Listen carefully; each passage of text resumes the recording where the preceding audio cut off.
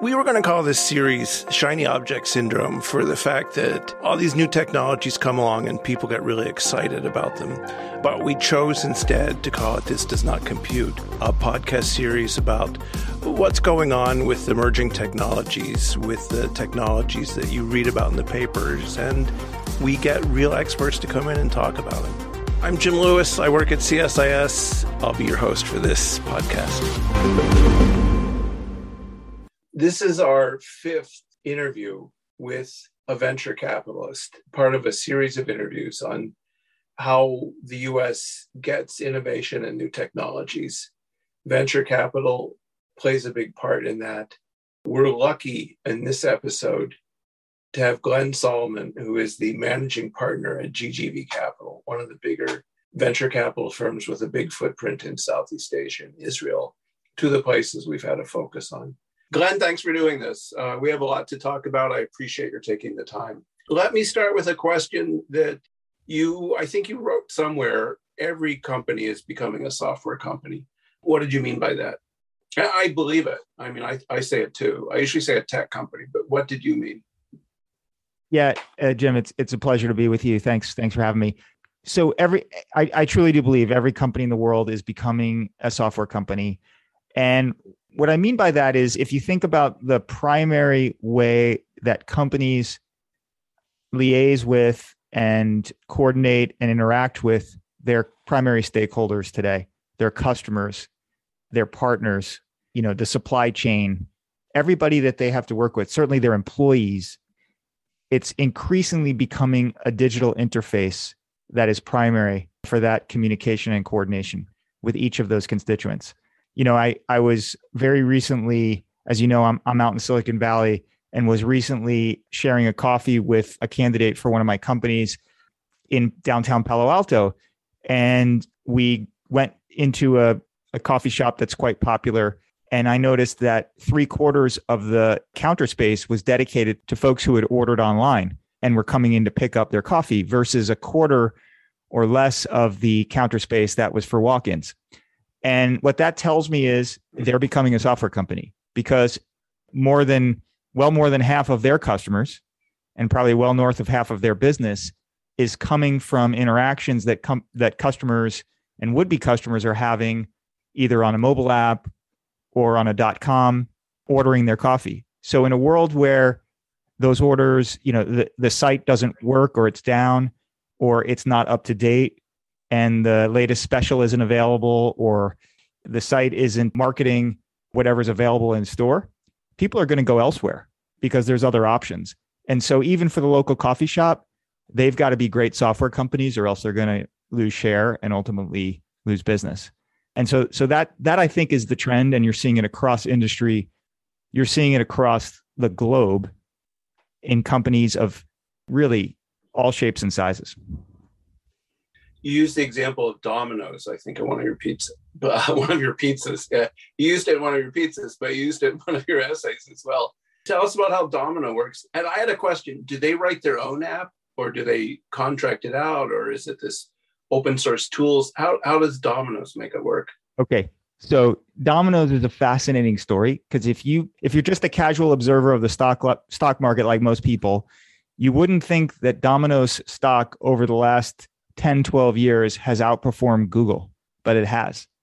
It's up many, many, many fold, and it's been an incredible stock to own.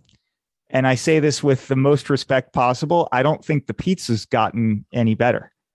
The reason this Domino's has become a much, much more valuable enterprise is because they've become a software company. And, from the high level looking in, they report that a growing percentage, now a majority, a super majority of the orders, the interactions they have with customers are digital.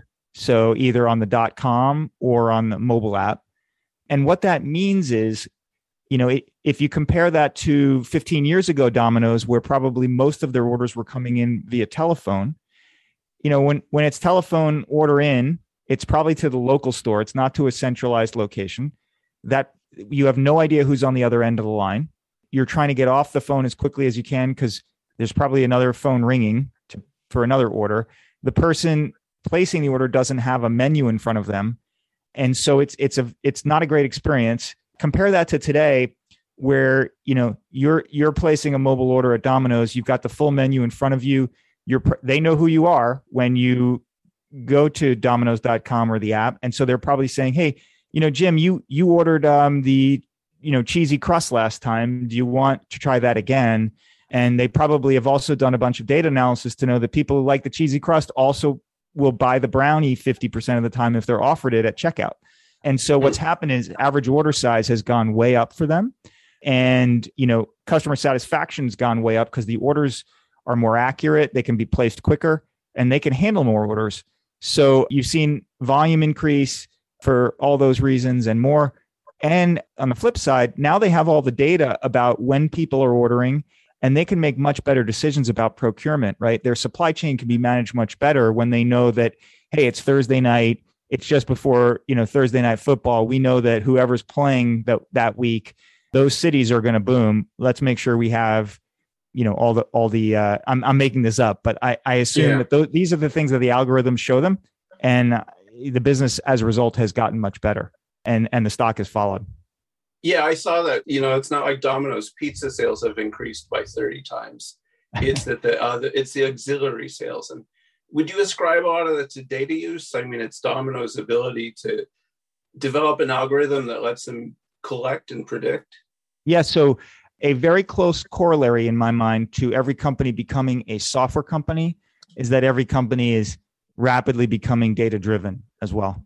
And in my little world, those two things aren't exactly the same. But I think when you said, you talk about companies becoming tech companies, I think under the umbrella of becoming a tech company, becoming a software driven business, becoming a data driven business are all part of the same thing. And as you're driving more and more interactions with your key stakeholders digitally, the exhaust coming off those interactions is data. And if you can manage that data successfully, you can make, very good decisions about how you're going to run your business, much better than you could without that data. And, Domino's is one example, but there are many, many others where companies are getting smarter and smarter about how to use data to better serve customers, make better decisions, anticipate what's coming around the corner. And it's very exciting to be an investor in that kind of environment. Is this something that only big companies can do, or are we going to see data as a service? We're already seeing data as a service. And so the cool thing about technology is it really does, in my view, it democratizes, people's ability to go compete in markets. And that's why I think one of the key reasons you're seeing new business formation on the rise and lots of entrepreneurs achieving success at rates we haven't seen before, because the tooling is becoming better and better for them to get into business in a very professional and successful way versus the larger, more, established incumbents. This is not something I think that's well understood in Washington, where there's a lot of concern over, the size and power of larger tech companies. And, I recognize some of the arguments there make sense, but it's also true that it's never been better to be a startup. And there's lots of great tooling available to you to go compete at a really high level. So if you were going to talk about what a good startup needs, it's not just an entrepreneur, somebody who's willing to take risk. It's somebody who needs to know how to use these tools. 100%. Now, the tools are getting easier and easier to use. Mm-hmm. A lot of the tools are being provided by the cloud service providers. The primary cloud service providers are Amazon with their AWS service, Microsoft with its Azure service, Google with its Google Cloud Platform. And, there are others coming. For example, there's a company called Snowflake, which is now public and has when you said is their data as a service, that's really Snowflake's business, right? And so these guys, all these players have very large companies as customers, but they also have small companies as customers. In fact, probably every one of our startups at GGV is using at least one, if not multiple, of those services to get into business. None of them are buying servers. None of them are managing their own infrastructure. They're all doing it through the clouds.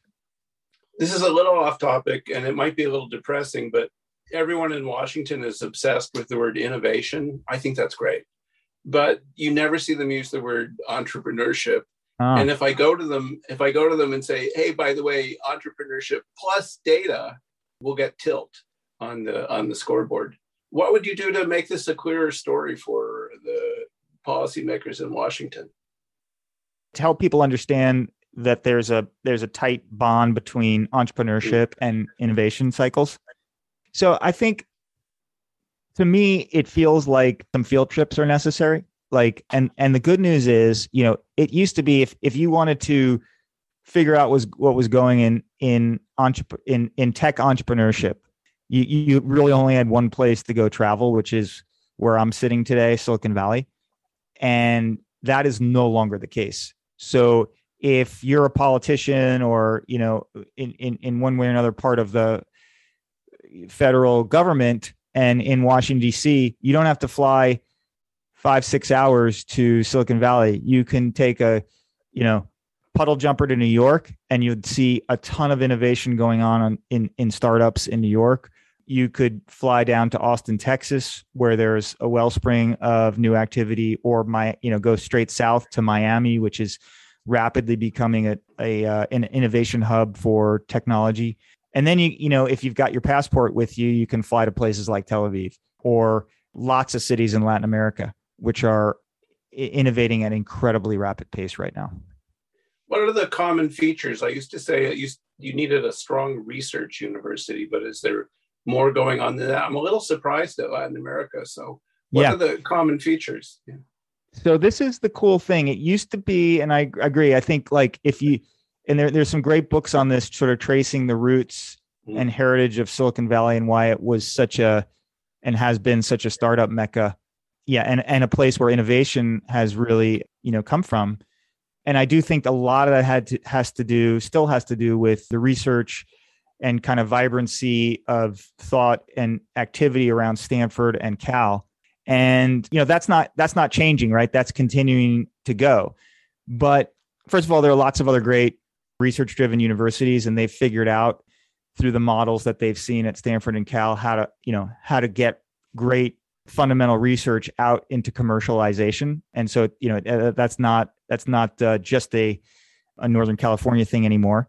But even more than that, what's happening is, I think great entrepreneurs, sometimes they're, folks who are just born with an idea, but more often than not, even if they're young and early in their career, they've seen something.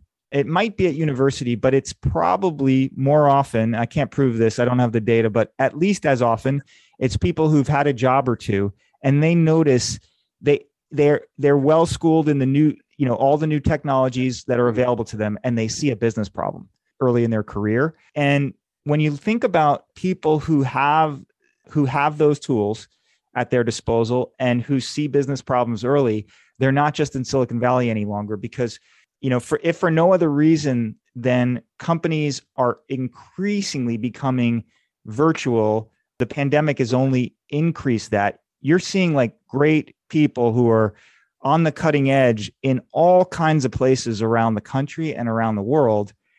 And they're just as likely nowadays to start a company, the next great company, as, 2 or 3 folks in Silicon Valley are. So I'm very optimistic that we're going to see new company formation and very exciting businesses where founders are residing all over the place. We can talk more about it, but companies are no longer really headquartered anywhere in technology. They're increasingly entirely distributed and virtual. Is this a teachable skill? Is it something we can train people to do? To start companies and understand how to build them. I think it's like most other things. Tends to be not something you're born with. People oftentimes have one really, really strong, muscle, but you need a full physique to build a company.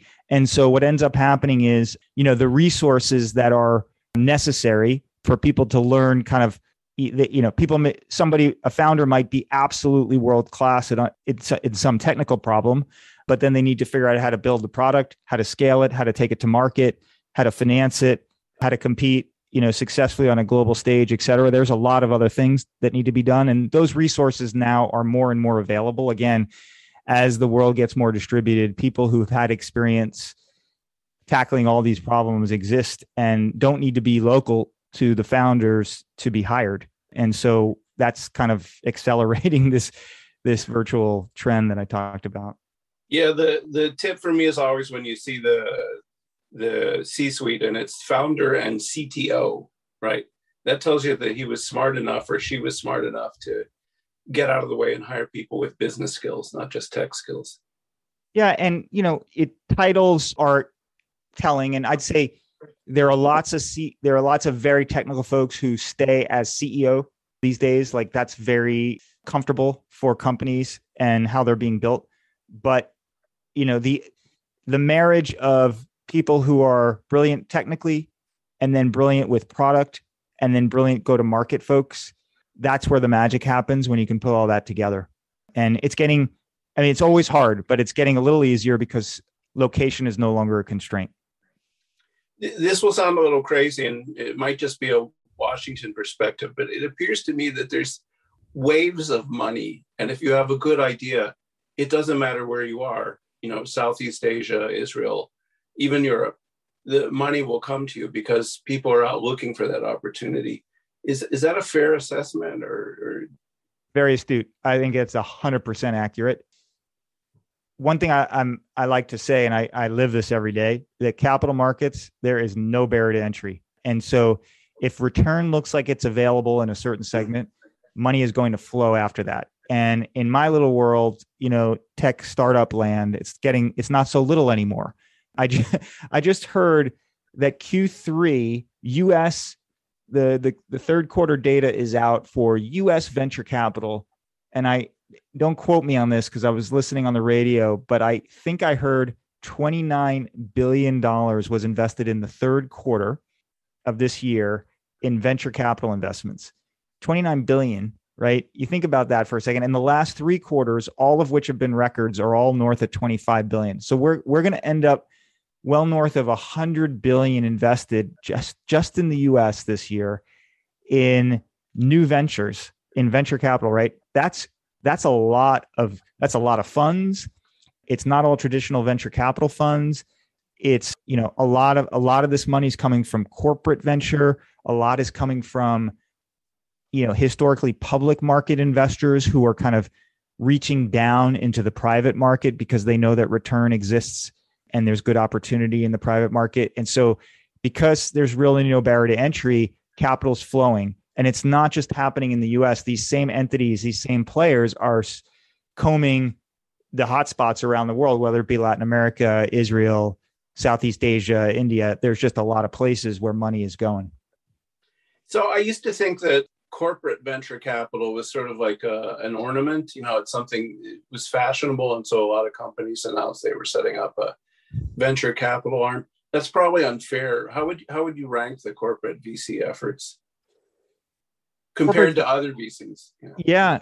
In real time, I'm thinking about a situation right now where we led a Series A in a company earlier this calendar year, and the company's been going gangbusters. Another example where it's not the founders are not living in Silicon Valley; they're in Southern California, and they've been, most of their employees are local, but they're starting to hire virtually, and they just have been, they've been fielding offers for a new round of financing because they don't need the money, but other firms are seeing, wow, this company's doing really well. And one of the very strong offers that came in first was from a corporate VC.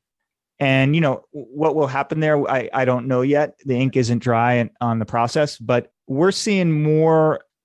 First of all, there are more fast growth, highly valued, lots of cash on the balance sheet, very innovative companies in the market today in technology than there ever have been. And we can talk a little bit about why that's the case. But because that's the case, these companies are thirsty for more innovation. And they obviously are funding a lot of R&D internally themselves to keep pushing their products to new, in new directions and new heights. But they're also looking outside. And some of that is through M&A, but some of that is through investment. And so I don't think I've seen in my 25 years of venture more corporate venturing than I'm seeing now ever. And so it's part of the wave. It's not the exclusive driver, but it's part of that wave. You're destroying all my cherished illusions when you say there's startups in Southern California. I'll have to sit down and I think about that. Yeah, I didn't mention LA before, but LA has become wow, a strong area for startups as well. Amazing. Let's follow up on that one thing you said. We'll eventually get to the second question on our list. We're not doing so well, but why are there more companies now than ever before? So what's behind that? Yeah, so more big companies than ever before. So I wrote a piece in Fortune a year ago or so about what I call the $1 trillion opportunity for what I call developer-focused software, which is kind of a geeky thing. But let me take a step back, right? We talked before about how every company in the world is becoming a software company, right? And even the local coffee shop in Palo Alto is competing with the other local coffee shops in Palo Alto, sure, on the quality of the beans, but even more importantly, on the quality of like the website and the mobile app, because if things aren't working well, people are going to switch. So because that's happening in every industry around the globe, in every country, right? Software developers are becoming, and people who support software development are becoming like the closest thing to the tip of the spear of value for any company. Whether or not they're employed internally or they're third party, they are driving a ton of value for businesses, and they could destroy value as well if they don't do a good job. And so increasingly what you're seeing is, first of all, a thirst to hire these people in all businesses around the world, in all industries. But for companies that provide the tools and technologies and platforms to make software development run better, things like, tools for developers and cloud infrastructure tools, because all the software today, the reason why it matters so much and the reason why it can be so good is it's all deployed into the cloud. The security that needs to go along with all the tooling, the data infrastructure. We talked about, the close cousin of software being a software-driven business is being a data-driven business. And so all the data infrastructure that you need, all these companies that are building these tools and technologies to support every company in the world becoming a software company are getting big fast at rates we have never seen. And that's the $1 trillion market I talked about. And it's happening even faster than I thought. There's like two recent examples. There are two companies that sadly my firm GGV is not involved with, although we know and like the senior teams at both, and we think the strategies are sound. There's one company called Confluent, which was founded by the founders of an open source project called Kafka, which was developed at LinkedIn, which you could think of as a next generation way to manage the movement of data in organizations. Very, very important technology, very popular. And then another company called GitLab, which is, you could think of a full suite of tools to help developers do their work more effectively, more efficiently in a cloud modern world. Both those companies have gotten public in the not too distant past, and both are trading, in the high teens to low 20s billion valuation right out of the gate. And they're just two of many that are coming. So I think this $1 trillion thing is for real in companies that are building tools and technologies for developers. And that's why I think they're just more valuable software and technology companies coming. And again, we've started to see the wave, but it's going to keep coming. Yeah, one of the things you wrote that really struck me was how the old tool market was very much proprietary, and to be honest, it was a little clunky. Yep. And so you get these tools and they weren't that cool. But now you've talked about two things I hope we can touch on. The first is developer-driven software, and that why you think that's going to be a $1 trillion market. And then open source, which is, well, let's talk about the developer-driven software first before I make any open source jokes.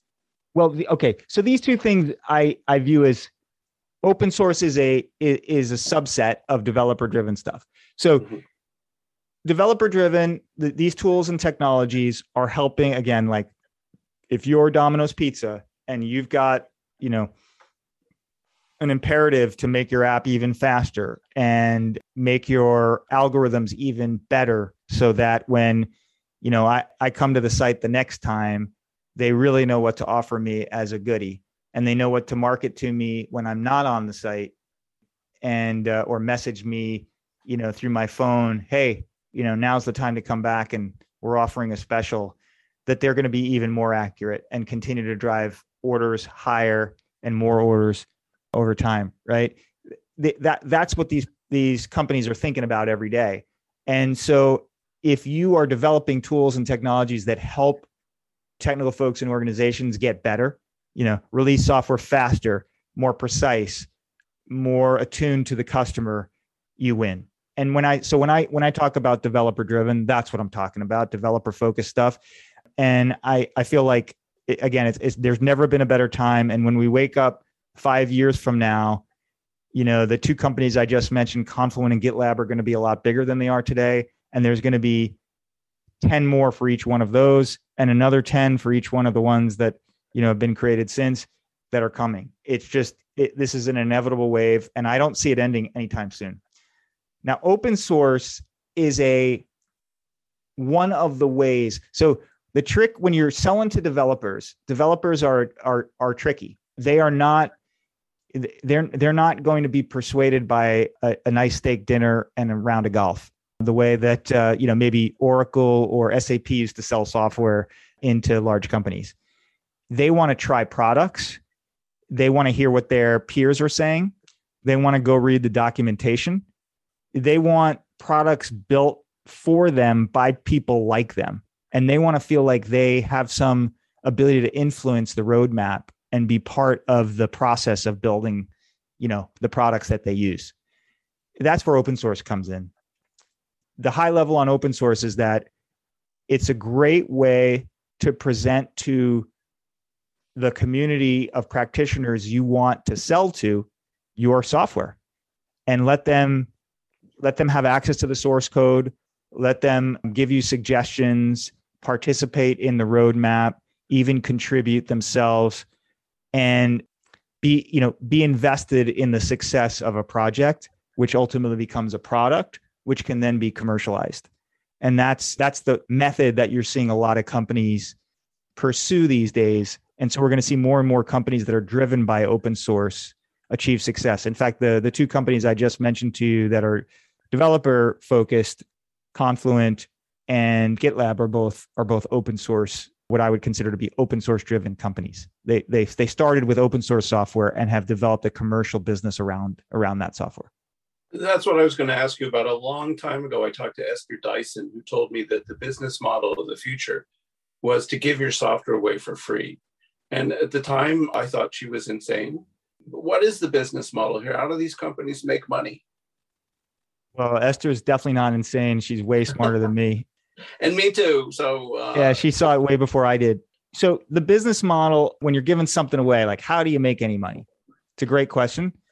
So what you're really trying to do when you open source a product is you are trying to establish a cohort, a community, if you will, that really care about it and that are going to evangelize it. They're going to help you build it. They're going to give you the suggestions you need to make it better. And so if you look at the best open source companies, they start with very powerful open source projects that gain a lot of devotees in the market. And those people, word of mouth is very powerful amongst technical folks. And so they talk to each other and people try things because others are trying things. And, there are blog posts about, hey, here's how I solved this big problem with this technology. And, these things start to have a life of their own and they really can grow fast as a result. So that's the alchemy of open source. Then, there's a couple of different ways that the modern commercial-based open source companies have been able to monetize around that. One is called, I'll try not to get too geeky. One's called the open core model, where, you're using open source software and you love it and it's working really well, but you need some commercial features to help it run better. For example, like you might be using an open source software to help you with some security feature or issue, but now it's become important in your organization and you need it to be redundant, which may mean you need to run it in multiple data centers and have those things sync with each other. That could be a commercial feature. So developers bring this security focused software in-house, they start using it, then they realize, oh gosh, if we're going to deploy all our applications relying on this, it has to be redundant, and we better pay for the redundancy feature. That's the example of like an open core model. Increasingly, there's a second and fast growing model here, which is software as a service. So, we'll go to the same metaphor. You might be using this security feature as open source, and it's great, but it's kind of a pain for you to manage yourself. And, maybe you're having to hire a team to manage the cluster, and it's getting bigger. And then you're running it in a redundant fashion, and that's even harder. The company that's built the open source is frequently today saying, hey, we'll run it for you. We'll just run it as a software as a service. And therefore, you don't need to worry about the administration of it and the deployment of it. You just get the benefit of it. And that's a model that's really starting to take hold and is a very important piece of a lot of the open source companies that are achieving success now in the market. So that means, I think, that software as a service is really just inextricably linked with the cloud, that this is a cloud service. 100%. The cloud is sort of the substrate on which all of software as a service runs today. And, so it makes for kind of interesting partnerships / potential competitors with the cloud providers themselves, particularly if you're running an open source service as a cloud service, because nothing prevents the clouds from taking your open source and running the service themselves. And so there's definitely, a bunch of tactics and the like that you're seeing companies have to deal with. This is getting pretty detailed and technical, but that is definitely one of the things going on in the market today. No, I think that's a crucial point for the Washington debate, because I think that's when, I don't know if people are telling them, but when you look at like Senator Klobuchar or others, they've picked up on this. So this part, people understand that some of the cloud service providers might be taking advantage of just the data that flows through their pipelines. And if you haven't written in your contract. The devil is in the detail in all these things. And yes, the cloud service providers do compete, but I don't see any, they should be allowed to compete in lots of different markets. They also, like I said, they form the substrate on which all these other services are relying and running. So the amount of value that's been unlocked by the growth and sort of flourishing of these cloud services is like nothing we've ever seen in technology. It is a necessary precondition for this next $1 trillion market to emerge, as I mentioned, the developer focused one. And so I'm a big fan of the clouds. They're tough businesses, great businesses. They're also tough negotiators, but I tend to see the positive in the fact that they have built such amazing franchises. Well, I was going to ask you, I'm not going to ask you, because Esther Dyson was talking about Netscape. That's how long ago this was. And then some of what you're describing sounds a little bit like Red Hat. And that was another one. What's different now between or is it just an evolution of those? Yeah. So Red Hat, you could think of as really generation 1 open source, where again, this is pre-cloud, right? And it's also every company in the world becoming a software company. And so what Red Hat did was popularized a new operating system, Linux, but that was still something that was run on every machine, server, desktop, laptop in organizations. And so people needed support, and that was their model. That was for the first several decades of Red Hat's life. That was their model, providing support for their Linux distribution primarily. Not a bad business, but not a breakaway business. Then I'd say the second generation took a while to emerge for open source, but I think of companies like Hadoop, I think is a good example of a second generation open source technology. And the companies that commercialized around Hadoop, there's one or two that are still public. They took a baby step towards the modern open source stack.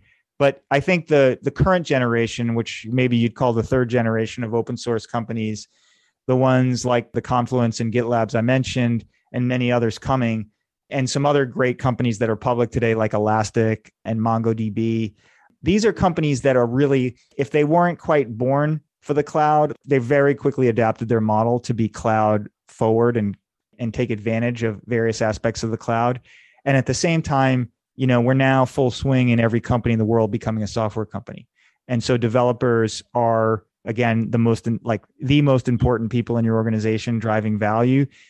And so that's the alchemy that is creating such huge opportunity for this third generation of open source company that's different than the Red Hats of the world, many, many moons ago. Let's switch direction for a minute. You're a traditional company. What we've seen in the past, of course, is that they tend to get eaten. What would be your advice for them for either evolving or surviving? What's the survival manual for companies that are not yet software companies? It's amazing. There are some companies that are adapting really well. We talked about Domino's, and I don't know who made the decisions that were so prescient at Domino's, but they just embraced a new way of doing business and have reaped the benefits of doing that. Nike's another example, right? Last I looked, Nike was employing more software developers than shoe designers. And of course, people love, and I'm a huge Nike fan. I've been a shareholder for like 3 decades, and it's been an amazing company. But just over the last few years, they've gone digital. And now I think I haven't looked at the numbers recently, but a very large percentage of their revenue is coming through Nike.com. They are becoming a digital business. Really remarkable when you think about their origins, the waffle iron and the innovations that they started with. So I think those are shining lights. Home Depot is another example. So some companies in some very traditional industries have really embraced technology in a way that I think could be a model for other companies in really any industry. And like anything else, you're going to make some mistakes, and you gotta take some risks that maybe feel uncomfortable.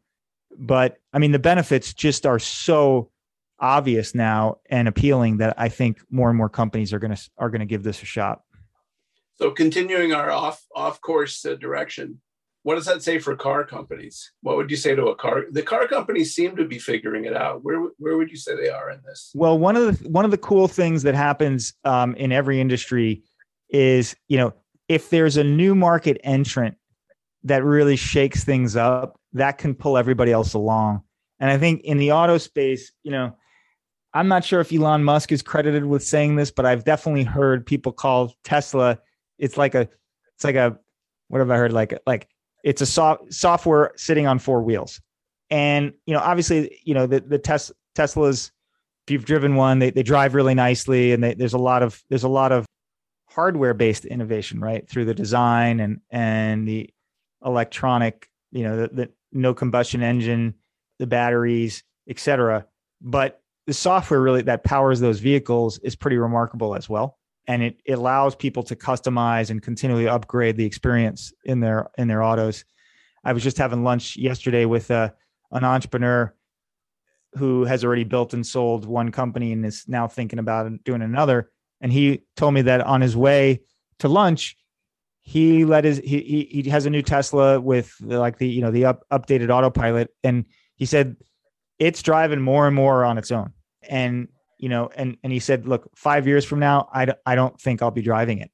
And, that's software at work, right? So if you're a traditional auto manufacturer and here comes Tesla and they're eating your lunch, and by the way, they're also a lot more valuable than you overnight because they've changed the way that investors think about the company, then you adapt or you die. And I think that's a pretty powerful motivator for a lot of people. We keep going off topic, and I apologize, but I'm talking to a drone company that has a kind of a cool product because the drone has onboard artificial intelligence. So, if you've flown a drone, a consumer level drone, you usually crash it into something pretty quickly. The AI on board keeps that from happening. So it's really cool. Where does AI fit into all this? And I hate the term AI because, it sounds like Terminator, but I tried to tell people for a while, it's just coding, but that doesn't fly. So let's go back to AI. Where does it fit in? AI is kind of like a term like mobile, right? It's such an umbrella term. You can apply it in lots of different ways in different areas, and it will mean different things.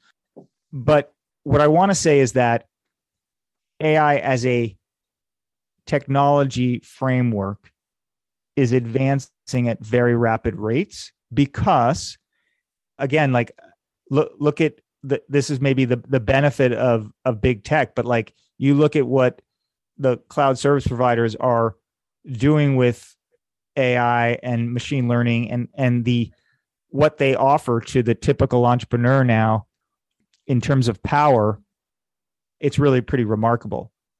But innovation continues to come from other places. So I think we're on a curve with respect to AI that is very steep. The application of AI in different markets, will look very different, right? So if you're in a drone and you've got some onboard AI and it's to help the drone fly more safely, right? And avoid avoid objects, not crash, land in an effective way, et cetera. Then, there's some vision systems that need to be highly accurate and real time, right? And some way to connect to the rotors to make sure that they're behaving and responding in the ways they should. That kind of real time reactivity to AI, like you got to train models and they require a lot of power. And when you need real time, like as you said, these are on board. This stuff is all on board, right? So you need to have a lot of power on a very small device to power like that kind of rapid feedback cycle that you need for AI to work and be valuable. So that technology development's all about constraints and then breaking through constraints. That is the big constraint. Is power is a big constraint for real-time AI decisioning on, kind of, let's say, consumer devices like drones. Cars are the same way, but there's a lot more power available to you. And 5G, of course, is the faster, if you have computing happening closer to you and fast pipes, if you will, in this case, pipes over the air from some device doing processing and the device that needs the answer really quickly, you can start to solve that power problem, through that means. And so, all this stuff is just constantly evolving. And I'm just excited because I think we'll continue to see smarter and smarter hardware as these problems get worked out. So you think NVIDIA should keep going after ARM? That's a loaded question. Yeah, I'll defer on that one. Okay, fair. We talked the last time when we were on a panel, and thanks for that. We talked about unicorns, and one of the differences that came up was the number of unicorns in Europe and the number of unicorns in Israel being roughly the same, even though Europe is 40 times bigger. Yeah, right? Slightly bigger. So what is it you need for a unicorn? What is it you think about that when you look at an economy? So this is a policymaker question. The goal should be to get more unicorns in your economy. What do you need? Well, look, it's a great question. And I'd say the answer is not linear. Like, you make investments, you don't see payback right away, most likely. These things build slowly and then they gain speed and then they happen quickly. So it's not not linear. So you sort of have to trust and believe in the system. But if I look at Tel Aviv and Israel more broadly as an ecosystem to try to answer that question, and borrow some of the insights from Silicon Valley as well. Like, I think the first thing you need is like an environment where entrepreneurship is celebrated and, where failure is not seen as a career-ending terrible thing. And, as a policymaker, how do you make that happen? I think one of the things you do is you try, maybe there are tax policies, there are capital policies. I think some forward-thinking countries, Israel being one, offers like grants to startups in certain areas. So there's like, we're going to care and feed you to get you past that risk point. And then there's also just being, very open to capital, right? Because one of the things you need to create unicorns is you need capital. These companies they have needs, and if the capital's not there, they can never really get off the ground. And so what I've seen in Israel, as I said before, like there's no barrier to entry. Capital will rush in, but capital also is not linear. It's like no capital. Wait, there's a winner. A ton of capital comes in. And so you've got to be patient with it, but also encourage and not penalize, people who end up achieving some success, making investments in your region or your country. I think those are all things that are important. Yeah, this panel I was on yesterday, the Koreans talked about how they were modeling innovative systems on Israel to try and get more Korean startups. Do you think you can copy it? Is it something that countries can just do? I think there are elements that you can emulate, and then you have to kind of let the primordial soup do its job. So there's a cultural thing in Israel certainly, and I think in Silicon Valley and in other places in the world where failure, again, it's not the end of the world, and people are willing to take a risk on somebody who's had a failure.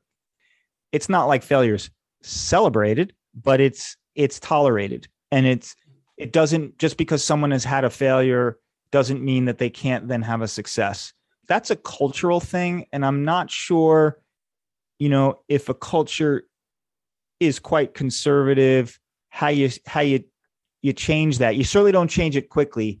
It's going to be slowly. But I think, like, to the extent there have been successful people who, having them talk freely and openly about the failures and the challenges they've had along the way and celebrate the lack of a straight line to success is important. You need some mythology, right, to kind of get people to start believing. And I think that's really important. And what I've seen in Israel, Israel was a hotbed for technology for many, many years. It was not a hotbed for unicorns until more recently. And it's because people started to believe. So it's not that like people are smarter, but they are more experienced. And now they have some belief system that's being built because everybody knows somebody now who's been involved with a unicorn. And by the way, and when I said it's nonlinear, then when someone spins out of a unicorn to start their own company, guess what happens? Everybody wants to back them because now they're the person who understands what happened and how a company was able to achieve that success. And they probably have that belief. And the investors around them have that belief. And so it starts to feed on itself. And, now the probability of that next new venture becoming a new unicorn is higher. And the math just starts to work, that you start to see more and more unicorns. And so I do think that, those elements of what's happened in Israel, you can distill them and you can attempt to, I don't know if copy is the right word, but you can try to emulate them. We're at the end of our time. Any final things you'd like to say? I could ask you about the make anywhere statements, but I'll defer to you. Any final? I guess that'll be the last thing I'll say is, if people are listening to this who are not super close to the tech boom, I do think I want people to realize that in 5 years and certainly in 10 years, the companies that we think of as like the great companies of that era are not necessarily going to be founded in Silicon Valley or Seattle. They may be, the founders may be anywhere. And when I mean anywhere, I really mean anywhere. And not even in the US. And determining where those companies are quote unquote headquartered, and, it's going to be more and more difficult to figure out, because more and more companies that are software first are really, really being grown with employees around the world. And so I just think it's going to change the way we think about organizations and about companies. And I'm not smart enough to know what the ramifications are. I just know it's happening. And I really want people to recognize that. Yeah, it has real implications for governments too. It sure does. Yeah. Borders are less. And we didn't even talk about cryptocurrency, and a topic about which I am not an expert, but I can tell you that that's going to blow people's minds even more. Well, I got mixed reviews on that. I had the leader, the head of the Danish central bank in Monday, and he gave me a long lecture on why cryptocurrency was bad, why he doesn't like CBDC, and I thought, gee, bankers really are conservative. Yeah. Well, Different Glenn, world.